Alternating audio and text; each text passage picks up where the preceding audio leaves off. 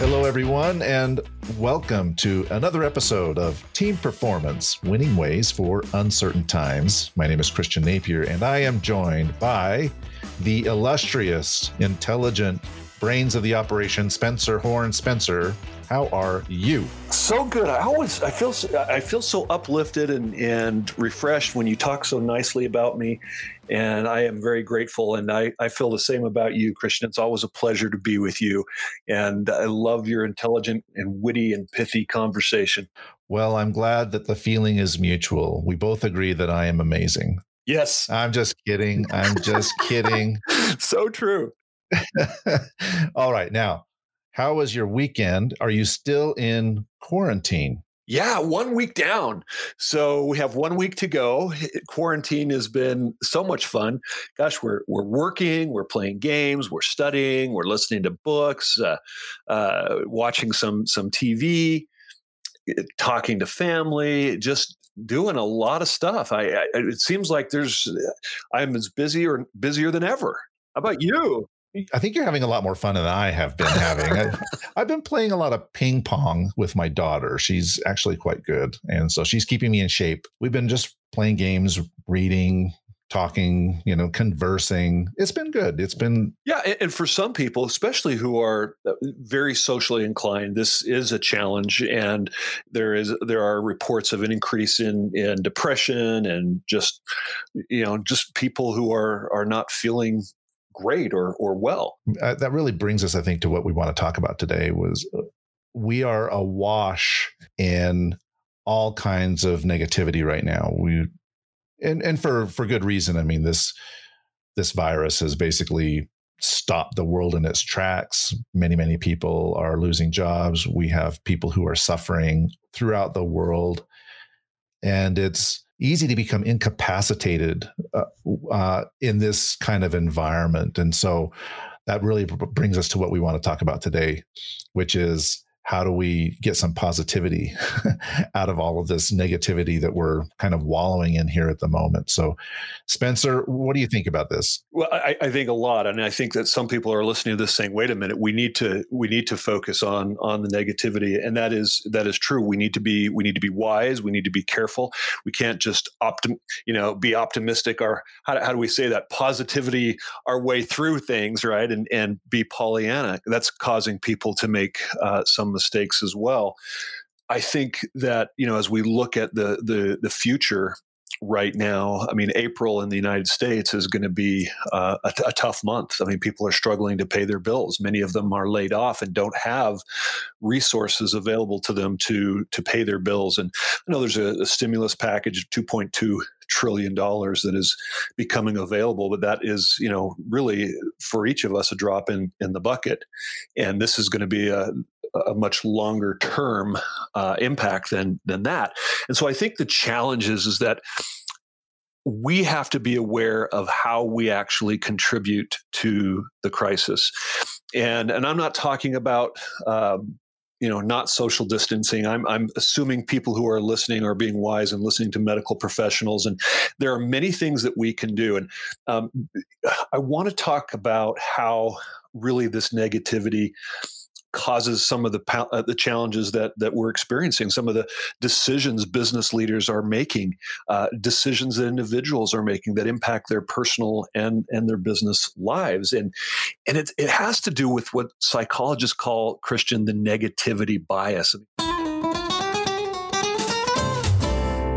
What do you think of when you hear this word negativity bias? Well, I think negative thoughts. I hear the word negativity and we're attracted to it. And I think we should say at the outset, I mean, I'll just be completely honest. I'm really looking forward to kind of going through this because for me, it's a bit of a catharsis.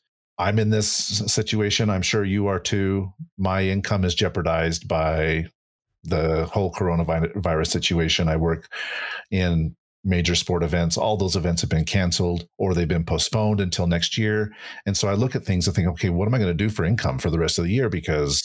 And it's not just me. I've got another full-time employee and two part-time employees. And I think, how am I going to navigate through all of this? And it's very easy to succumb to despair. And so I'm really looking forward to our conversation, Spencer, for some tips on how we might overcome that and apply some positivity. And I'm in the same boat. I mean, I have my income is being impacted, so it's not like we're sitting here in some ivory tower completely not impacted by the coronavirus. And so we have to actually apply what we're sharing and what we're talking about.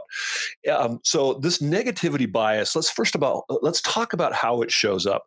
So think about in your life. What do you remember most in terms of the lessons learned? Do you remember the positive experiences, or do you remember typically more of the failures? Well, it's common practice, I think, or common, I don't know if it's knowledge, but maybe it's a way of thinking that we learn from our failures more than we learn from our successes. Absolutely. And yet we learn from those negative things and we want to hear them. And I'm going to talk about why in just a moment. It is also real that we when we have conversations, I don't know if you've ever experienced this, where you're having a conversation maybe in your work with people, and you might get some negative feedback or some criticism, and yet everything else was good. Yet what we focus on from that conversation is the one negative comment. And we remember, I think a lot of people will remember more readily one negative thing we heard than a whole bunch of positive things, even in one conversation. I totally agree that it sticks like a little thorn in your heel or something, Exactly. right? Like it's a pebble in your shoe. It's a small thing, but no matter how comfortable the shoe is, this little pebble is just it's just irritating me. Well, so here's another example. Negative news draws more attention than good news. So when there's breaking news of something bad or catastrophe, the news outlets are the ones that rush to break this story because they know it's going to attract a lot of viewers and a lot of attention, which is what they need for their advertisers. Negative news sells. It's so interesting that you say that, because I remember just watching or listen. Yeah, I was watching a program, one of the hourly news shows, and you're right. It's all negative, negative, negative, negative, and they were sharing important information. And at the end, at the last 5 minutes of the show, there was a little vignette about some guy who was delivering pizzas to first responders in New York. And it's a beautiful story, right? It's a really positive story. He kept his staff employed. Everybody loves the pizzas, blah, blah, blah. It's wonderful, but they tack it on at the very end. Yeah, because they want to leave you on this positive note after they've just destroyed your whole life with all this negative things that are going to happen to you, right? So I think maybe that they can feel a little bit better about themselves and giving you all this negative news that you and I are consuming for their financial good. It's important for us to know the negative news. But yet there is a phenomenon, and there's a reason why this happens to us. And as I said, psychologists call this a negativity bias, and basically it's something that has a strong influence on our lives. It has an influence on how we actually connect with people. If you've ever heard that, what do we hear about first impressions? And you and I haven't really discussed this. We're going here off the cuff. But what have you heard about first impressions and how important they are? Well, the first impression is a lasting impression, right? It's really hard to overcome a bad first impression. That's right. So if you make a poor first impression, it is very, very difficult for people to overcome that, because they're going to believe negative things about us more readily than they are going to believe positive things about us.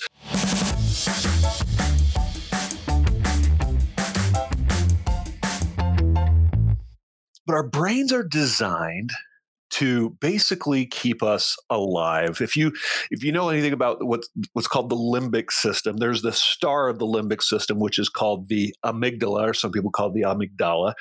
And that's where we have all of our emotional learning and all of our emotional memories. So, for example, we will remember negative situations much more readily than positive ones. Those are things that we will remember, and that's part of what the amygdala does. But it's typical that those negative memories are a lot stronger, and they influence our decisions. They influence how we feel about people. And they influence when people say something to us that may be critical, and our feelings are hurt, and they build up. We'll remember those. For example, my wife sometimes will say, because of my bad behavior, she'll say something that's very absolute. I don't know if your significant other does this, and she'll say, Spencer, you never, take the initiative to do the dishes. And I'm just throwing something out there that's not true, but she will say from time to time, because that's what stands out, right? When I fail in my duties, she'll say, you never do this, or you always do that, or something like that. And it's not true, but those are the things that tend to stick out in our minds because it seems that way. You know what my wife wishes? What does she wish? That I had a British accent.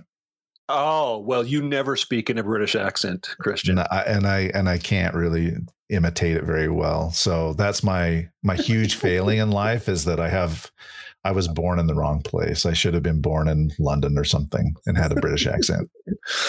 Yeah, well, dishes I have covered. It's the one thing that I actually do okay is dishes. No, but I fail on the accent. Well, Sunday, I for example, I was supposed to do them yesterday. Honestly, didn't do them. I will do them today, but we're in a little out of rhythm right now sometimes, but we're doing our best.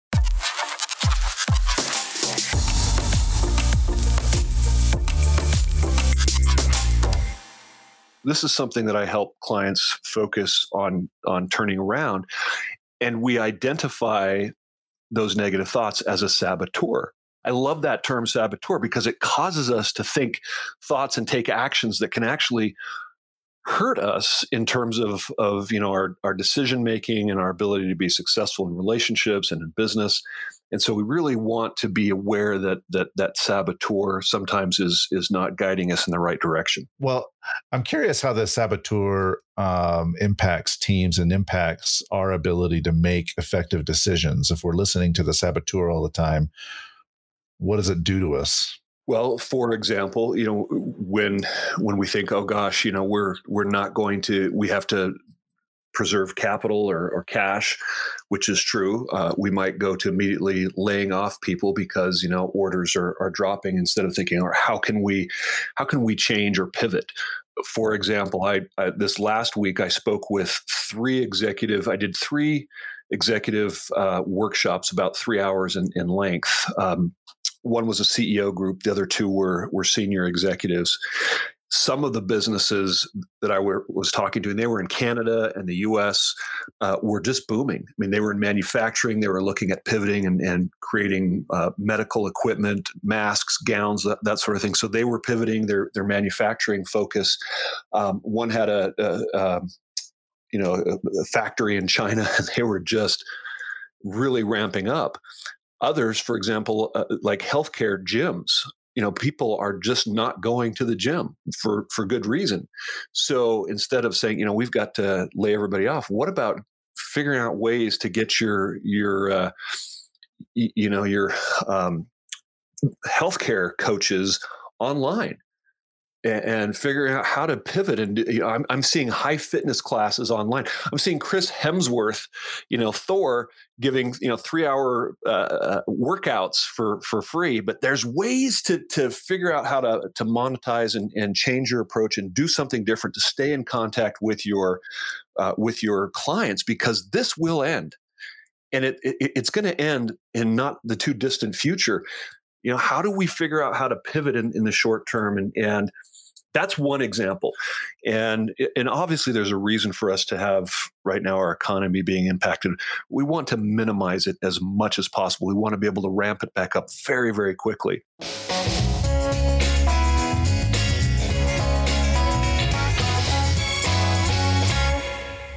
I want to talk about how powerful the mind is.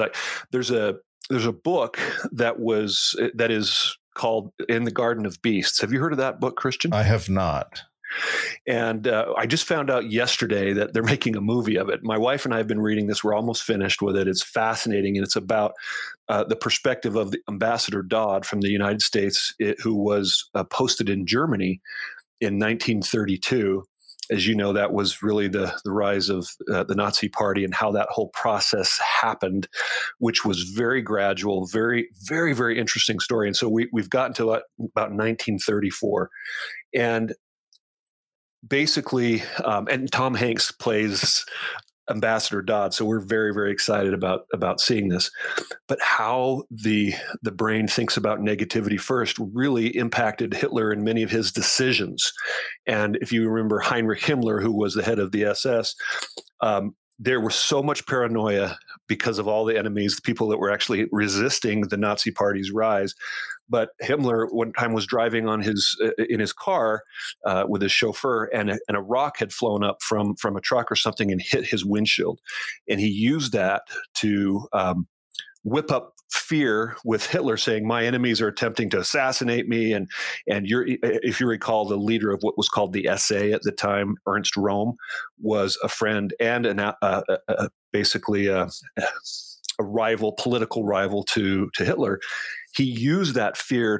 There was a wedding ceremony, and all Röhm's assistants or SA people started marching in the streets. And Hitler said, "This is it. This is a coup. This is a military coup. We've got to squash this now." But that fear caused him to take action, and that's when mass execution started in 1934, just because of a rock hitting a windshield and fear and paranoia. Crazy things can happen when we are controlled by fear. Now, that's an extreme example, right? Oh yeah, that's a very perverse example of the butterfly effect. And as you're talking about that, we've heard from President Trump that he considers himself a wartime president, and in many ways, we've heard this term of war being used by people on the front lines, the doctors and the nurses, the healthcare providers, the first responders are using this term, and that leads me to another war term, which is the fog of war, right? Which prevents you from seeing things clearly because you're enshrouded in this fog. And it sounds to me like the negativity, the saboteur, can push this fog of war out and really keep us from seeing things as they really are. Let me give you a real life example today that's not an extreme of Nazi Germany or New York. So I was talking with a friend who is a medical recruiter, and you would think that that would be something that would be in great need today, and is. However, his business has almost dropped to zero because no one's focusing on hiring right now. But in one case, he actually had a client that was looking for an executive, and he found the perfect match. And what was interesting is that this person was used to making a certain amount of money, and the new job that this my friend that was proposing was about a 50% increase in raise in pay. And when he approached this candidate, this healthcare candidate that was not working, he said, "I've got this great opportunity for you with about a 50% increase in pay." And she says, "Now is not the time to be looking for work. In the midst of this crisis, I can't focus on that." That's the kind of attitude or decision making that I'm talking about that causes us this is exactly the type of time we need to be preparing for this thing to end. We need to be looking forward to how we're going to get out of this. That is our duty and our responsibility to make decisions that are going to affect our family in positive ways going forward.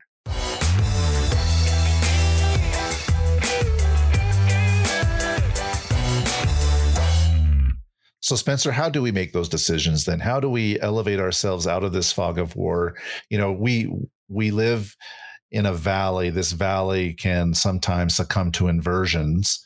And in order to be able to see things, you have to increase your elevation. So you have to go up high enough so that you can get yourself out of the fog and you can see the clear blue skies that are overhead. So how do we do this? How do we get out of this fog and see things clearly? So great question. And just one last comment before I go to that. And that is, this is not just my opinion. This information that I'm sharing with you is based on a lot of psychologists' study and research. 2 Nobel Prize winning researchers, Kahneman and Tversky, basically said that we weigh this negative information in our decision making much more heavily than positive information.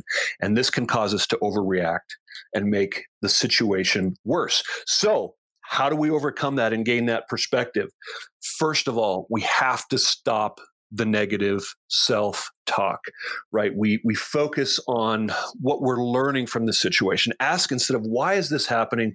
What is how is this going to end? Or thinking of all the worst case scenarios. Think about what can I learn?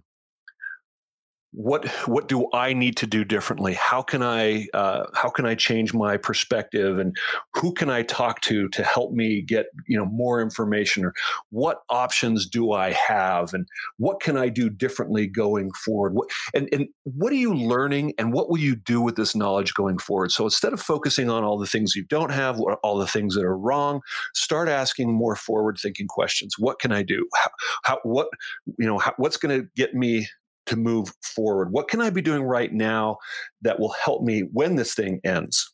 Those negative things are often things that are out of your control. And so the frame of mind that you're talking about there is focusing on things that maybe you can control. What is it that I can do, instead of what can't I do, but what can I do? That's right. And one of the things, to get back to the whole saboteur idea, when you hear those negative thoughts, it's like someone is talking in your head.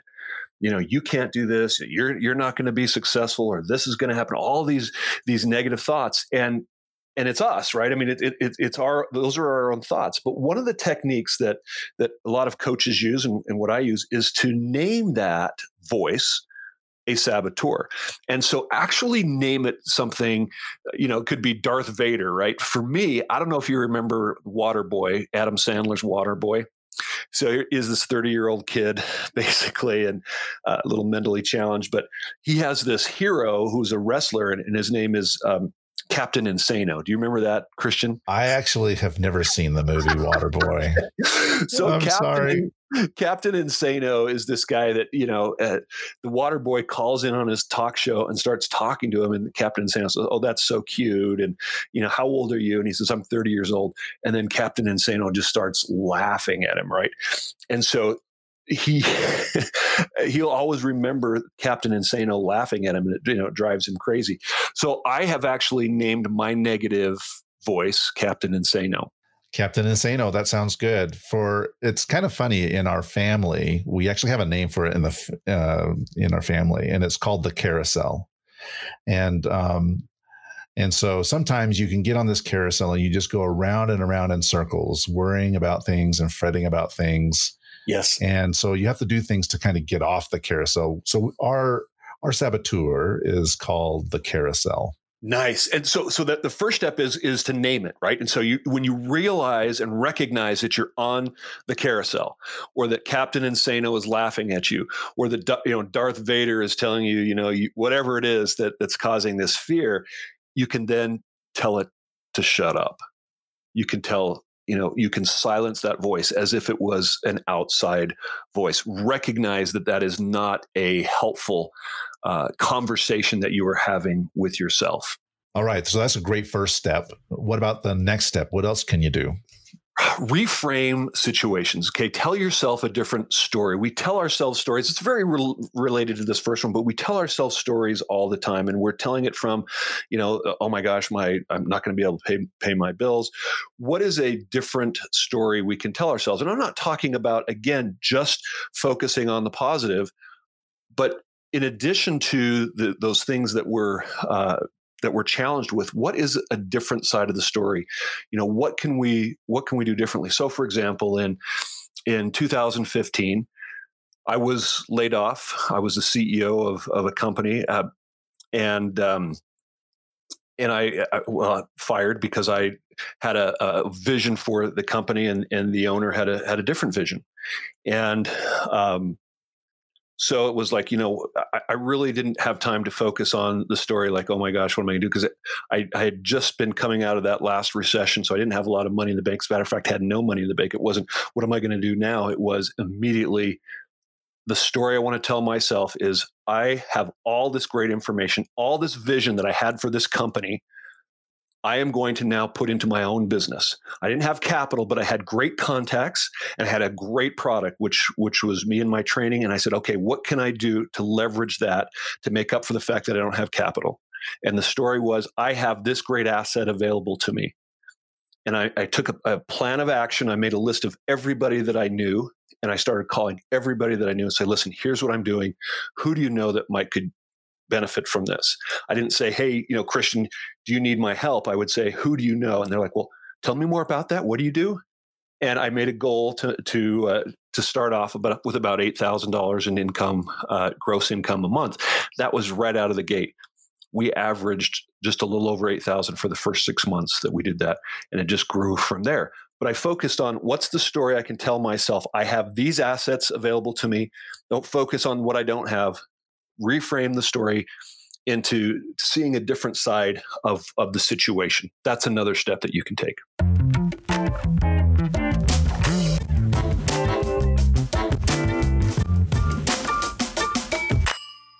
What do you do, Spencer, to give yourself the strength to do it? This happens often in my life. I will wake up at 2:00 in the morning with what I think is a great idea, and I will stew about it in my sleep for a couple of hours or so. And then when I wake up, I come up with all the reasons it's not going to work. And so I just don't do what I was thinking about, which I thought was going to be amazing in the middle of the night, 2:00 in the morning. But then I wake up and reality, quote unquote, sets in, and I just don't do it. So what do I do to kind of get myself over that edge and actually take that step instead of thinking about taking that step, thinking about, oh yeah, I want to call all these people. All right, well, that's a great thought. But if you don't act on it, then it's just a thought. So what do you do to turn the thought into action? So such a great question. And there are different types of personalities. There are some people that are forever in the planning phase and thinking, all right, what do I need to do? And got to get it perfect before they ever get it started. And, I talk to people all the time who want to do what I do, coach and speak and train. And I'm saying, great, you've got to start. But they're waiting until they get the certification or that something that's going to give them that confidence. I believe you have to start. And one of the things that I believe helps overcome that analysis paralysis is simplify. I had noticed that when I have too many ideas and too much focus, it challenges. I'm too challenged about what do I do and what do I focus on now. Start with something small. So, for example, when I was out of work, the very next day, I started my business. I built a website. I have no idea how to do that. And I built a terrible one. It wasn't for a couple years later, actually a year ago, January, that I was able to actually hire somebody to create a professional website. Until that point, I had a website that I created on WordPress that was just clunky, but it got me by. Okay, it wasn't perfect, but what I did was I got on the phone and I started something. I took action. I started with a plan. One plan, one thing that I can control, one thing that I can do now, and that is contact everyone I know and tell them what I'm doing, or tell them, here's what I'm looking for. Who do you know that could maybe help me? I started with, I narrowed my focus. Because if you have all these great plans and you can distract yourself with too many ideas. The second thing that you said is that you're afraid that they're not going to work. Well, if you don't execute that plan, you're exactly right. It won't work. So it is doing something is better than doing nothing. And what I found is I started acting. This just brought to mind a saying by General Patton. During World War II, as the Allies were advancing on the Germans on the Western Front, he said, "A good plan violently executed today is much better than a perfect plan executed next week."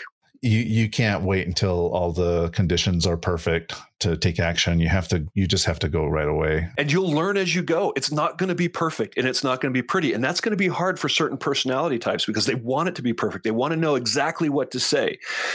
But here's what I promise you. If you pick up the phone and start calling, you're going to actually gain experience about what works and what doesn't. It's hard for introverts like me. I think of myself like George McFly in Back to the Future, where he says when Marty McFly is trying to get him to ask Lorraine to the dance, and he's like, I don't know if I can take that kind of rejection. and so we get a little frozen in our fear. It is true. And so part of the reframe, remember we talked about reframe, is this my need to be in control, or can I let go of that and just, let go of that perfection and have a conversation that maybe it doesn't work out okay, but just gain experience. Just tell yourself that story that it's going to be okay, and also recognize that it's going to take you energy. Christian, for you to go out and call strangers is going to be harder than somebody that is naturally extroverted and good at networking. And so plan for the fact that you can only do it for a certain amount of time. Maybe when you're freshest, maybe in the morning, you block a time of, say, from 9 to noon. I am going to just grind and make these calls. And then make sure you create some recovery time. I don't know. Make some homemade ice cream like we did yesterday, take a short nap or something to help you recover mentally and emotionally, because it will take you mental energy to do that. And so plan for that. You need to make homemade ice cream after you're out of quarantine and this is lifted, because I definitely want to try that. We made fresh raspberry and ube. Do you know what that is? I don't know what ube is. What's ube? It's that purple beet, or I guess it's you find it in the Philippines. And so my son came back from the Philippines, and I don't know if you've ever had like ube taro or taro type of ube boba. That's what I was thinking of. Those drinks. It's so good, but it's purple, and you put it in halo halo, which is a type of treat with ice cream and shaved ice and all kinds of sugary treats, and it's, so we were just having fun. So have fun. That's the other thing is you asked me what I did this weekend. We focus on what we can control. We're at home, so we're making ice cream. We had somebody deliver stuff to us for the fresh ingredients, and you know what, just have fun, and also recognize that you do need to take care of yourself, and it's going to take energy. Create new habits. That's another technique. So new habits that include reading good books or listening to great podcasts, listening to great music. I know you love music. So for example, if you're feeling negative thoughts or they're taking up too much space, turn off the news and turn on some music, right? Turn on some uplifting and positive music, read a great book, have a great conversation with a friend that will lift you up, and just create some more positive thoughts. So that's another step. Well, I'm glad you mentioned the music. Well, maybe we wrap up with this. As we've been talking, I've been thinking, I'm a big progressive rock fan, and I'm a huge fan of the group Rush, whose drummer Neil Peart passed away from brain cancer earlier this year. Very, very sad about that. But he went through a very difficult time in his life where within the span of roughly 18 months, he lost his wife to cancer. He lost his daughter, and he was in despair. And so he basically just ran away for a few years. He went and rode 55,000 kilometers on his motorcycle or something. He just took off.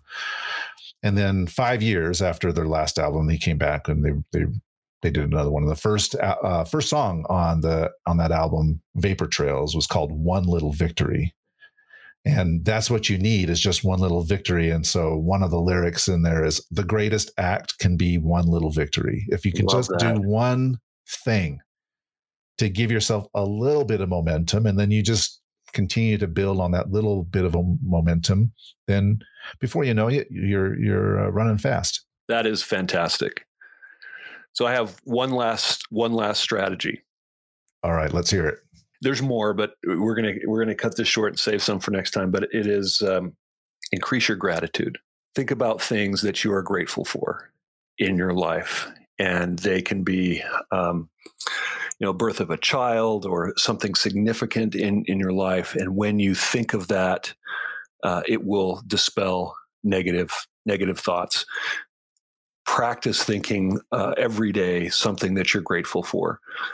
Ground yourself by thinking, I have a roof over my head, or I have food on the table. I have shoes on my feet, so I don't have to go out in the cold or the hot without those. Think of the little things that sometimes we take for granted, and be grateful. And that will help shift your energy and focus on those things that you do have. And, the family that you talked about that you have, Christian, wonderful family that you have around you that helps you to get off that carousel. And that's what I would recommend today. Well, that's a great recommendation. And on that note, I thank you. I am grateful for you for sharing and imparting your wisdom with us today. Spencer, if people wanted to learn more about you or get in touch with you, how do they do that? Go to my website, Altium Leadership. That's ALTIUM leadership.com, or email me at spencer@altiumleadership.com. I'd love to have a conversation just to get to know you.